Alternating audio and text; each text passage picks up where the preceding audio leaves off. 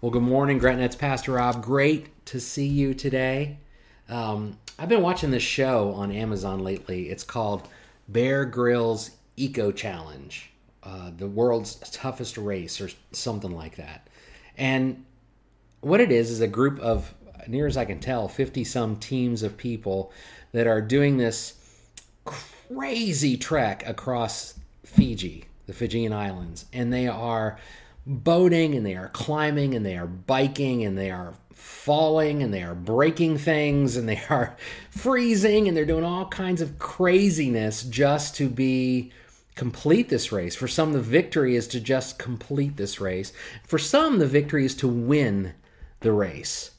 And I think to myself, I wonder how much time and energy people have put into doing this and doing it well.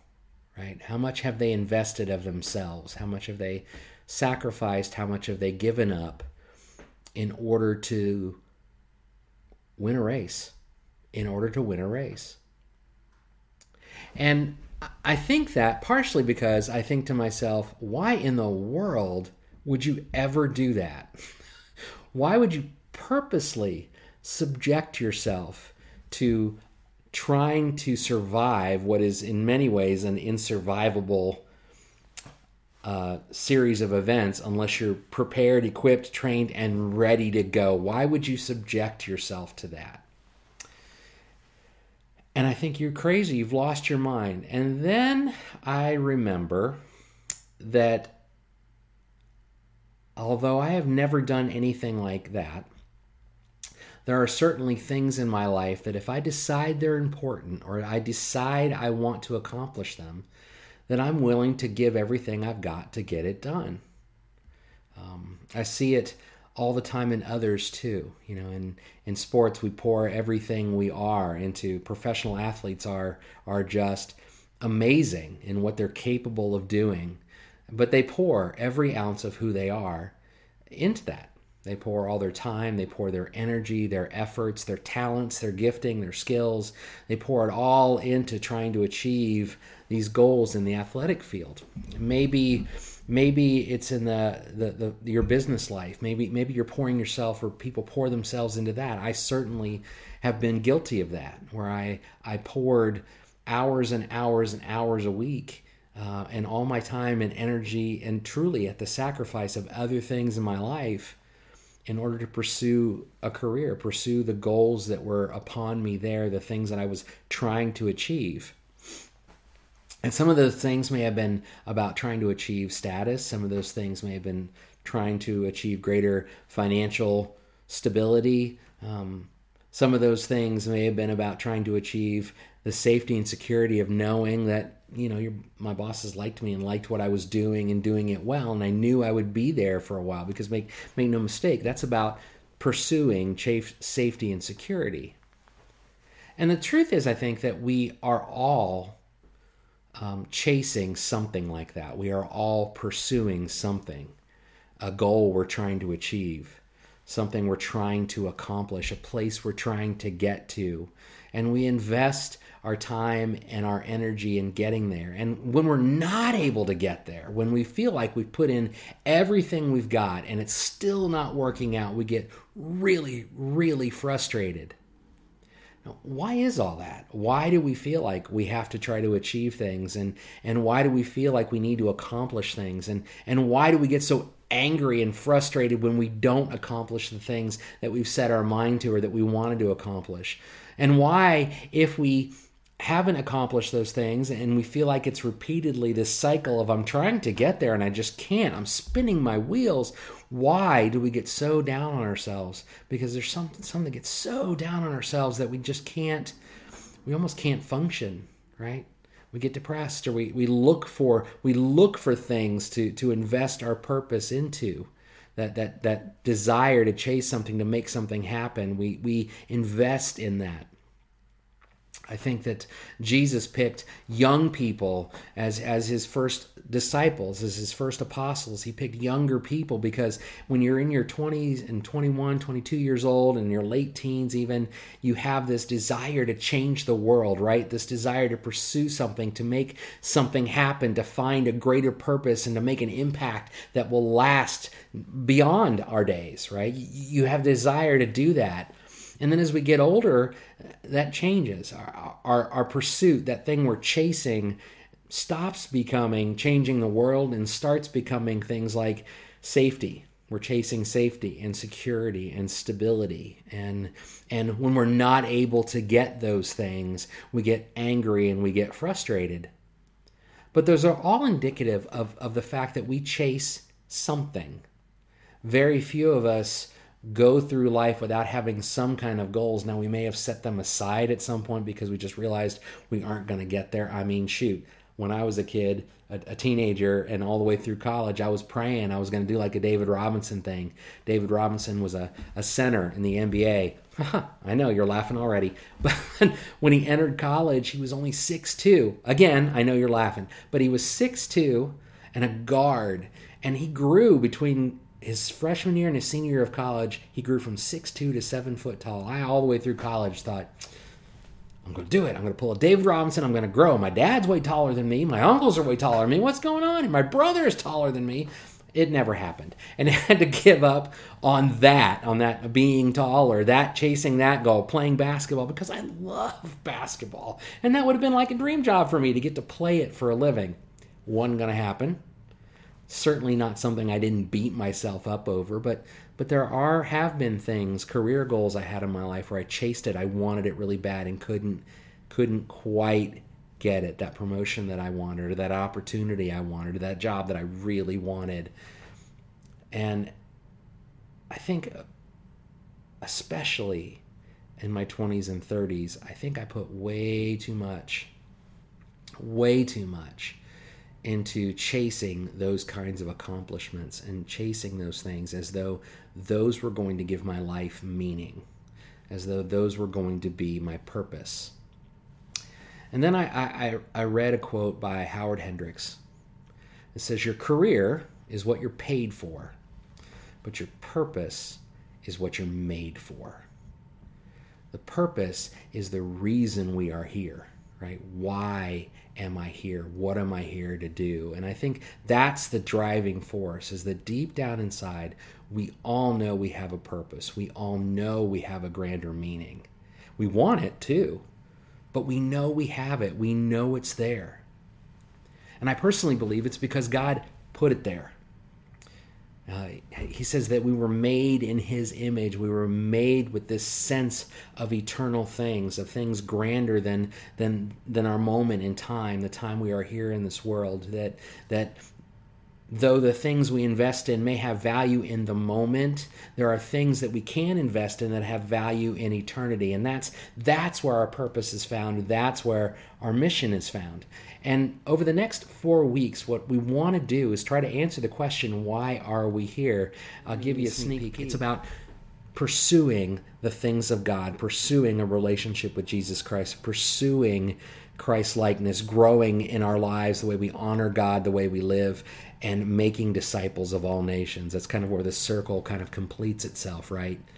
That is our purpose. That is who we are and what we are intended to do. And the truth is, all the other things we invest in, literally all of them, are going to fall short of meeting that purpose in and of themselves. Does that mean they don't have value? No, that's not what it means at all. But it does mean that if we're deciding what we're going to be chasing, if we're deciding what we're going to lean into, we have to be very cognizant about the fact that we are designed with one set of purposes that sometimes our own personal desires are at odds with, and they don't match up with.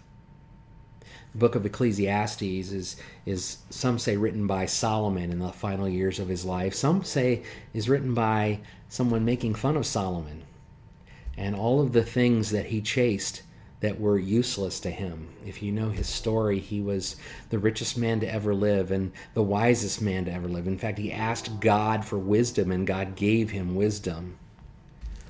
And as we read through Ecclesiastes, and I would encourage you to do that this week, by the way, to kind of calibrate ourselves to the point of purpose and mission, and remind ourselves those things that we chase that have nothing to do with God really are of very little value in comparison. But he gets to the end of his life and he recognizes all the things he chased didn't matter.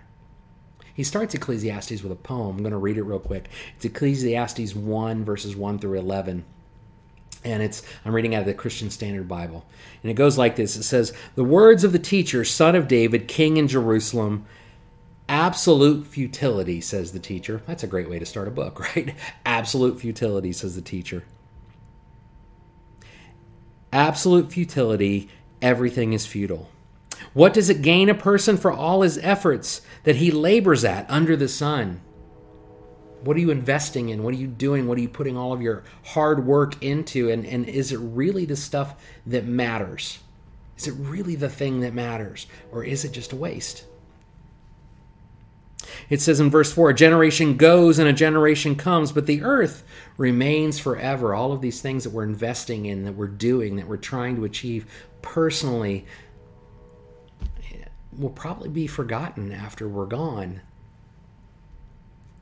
But there are eternal things, right, that will remain beyond that. Let's keep going. Verse 5. "The sun rises and the sun sets. Panting, it returns to the place where it rises. Gusting to the south and turning to the north. Turning goes the wind, and the wind returns in its cycles. All the streams flow to the sea, yet the sea is never full." Interesting. All the streams, it's true, all the streams flow to the sea, and yet the sea never reaches this point where it's full, where it's complete, where it's done, where it's fulfilled, almost fulfilled its purpose, right? It says, "Yet the sea is never full. To the place where the streams flow, they flow there again." Everything in life has a cycle. It comes back again and again and again. All of these earthly things that we hold on to. I don't know about you, but I've certainly been in seasons of my life where I felt like I was chasing something good, something wonderful, only to find myself knocked back down and to have to chase it yet again. To think I've reached the goal, a career goal, or I've reached a family goal, or I've reached a relational goal, or I've reached a level of wisdom or knowledge. Scriptures are certainly like that for me. I went to seminary thinking if I can just learn enough about Jesus, then I've hit the mark and I'm ready to go do everything I've needed to do. And it was a real shocker to me to figure out that was just the beginning, that learning more about the Lord and what he desires for us was just the start of the journey. I was naive enough at 40 to think, oh, yeah, I'm going to have it all down. It's going to be all good. How naive is that? I mean, I know you're watching this saying, you've got to be kidding me. You didn't think that? I kind of did. I kind of thought it was the answer. And what I recognized, it was just a drop in the bucket. That I'm chasing something so much greater than I could have possibly imagined, right? And for a moment in time, I felt like, oh no, I've got to start over again. I've gotten to where I thought I needed to be, only to realize that the whole cycle's going to begin again, and I have to learn again. And then I figured out that was the beauty of chasing God. That there's always someplace else to go in gaining our understanding of him. There's always someplace else to go, another step to take in our relationship with him. Yeah, it begins with trusting Jesus, but this process of transforming into Christ's likeness, of honoring God with every moment that we have, of pursuing him is so amazing compared to anything else, any other goal that I could have ever chased, because every other goal has limits. Every goal has limits. There's a ceiling that says this is as far as you can go. If you are trying to be an athlete, everyone has athletic limits. Yes, you can push them. Yes, you can stretch them. But there's a reason why people have found it so difficult to run the 100 meters in under 10 seconds, right? Very few people, a handful of people have done that, and only by a little bit. Because there's an athletic limit, even for the most gifted of athletes. But there is no limit in what we can do in pursuing God, chasing him, because he is limitless. So let's keep going. It says, all things are, verse 8, all things are wearisome, more than anyone can say. The eye is not satisfied by seeing, nor the ear filled with hearing. Solomon, this man who had so many opportunities to experience so many things in life, again, had all the money he could ever wanted, had all the power and influence he could ever wanted, had all the relationships he could ever wanted. The man had 300 wives. I don't even know where I would go with that. 300 wives. He had 700 concubines. He conquered nations. He built temples. Incredible things happened for him. He had the ear of some of the most influential people in the world. They would come to him for wisdom, right? He had their honor, and he had all kinds of capacity to make changes, to help people grow, to invest in others, to do incredible things. And yet Solomon, at the end of his life, or somebody making fun of Solomon, whoever it is, saying, you can see all you want, you can hear all you want, but that's not going to solve your problem. Chasing experiences is not going to get you to fulfilling that purpose that you were made for. It, too, is futile in and of itself.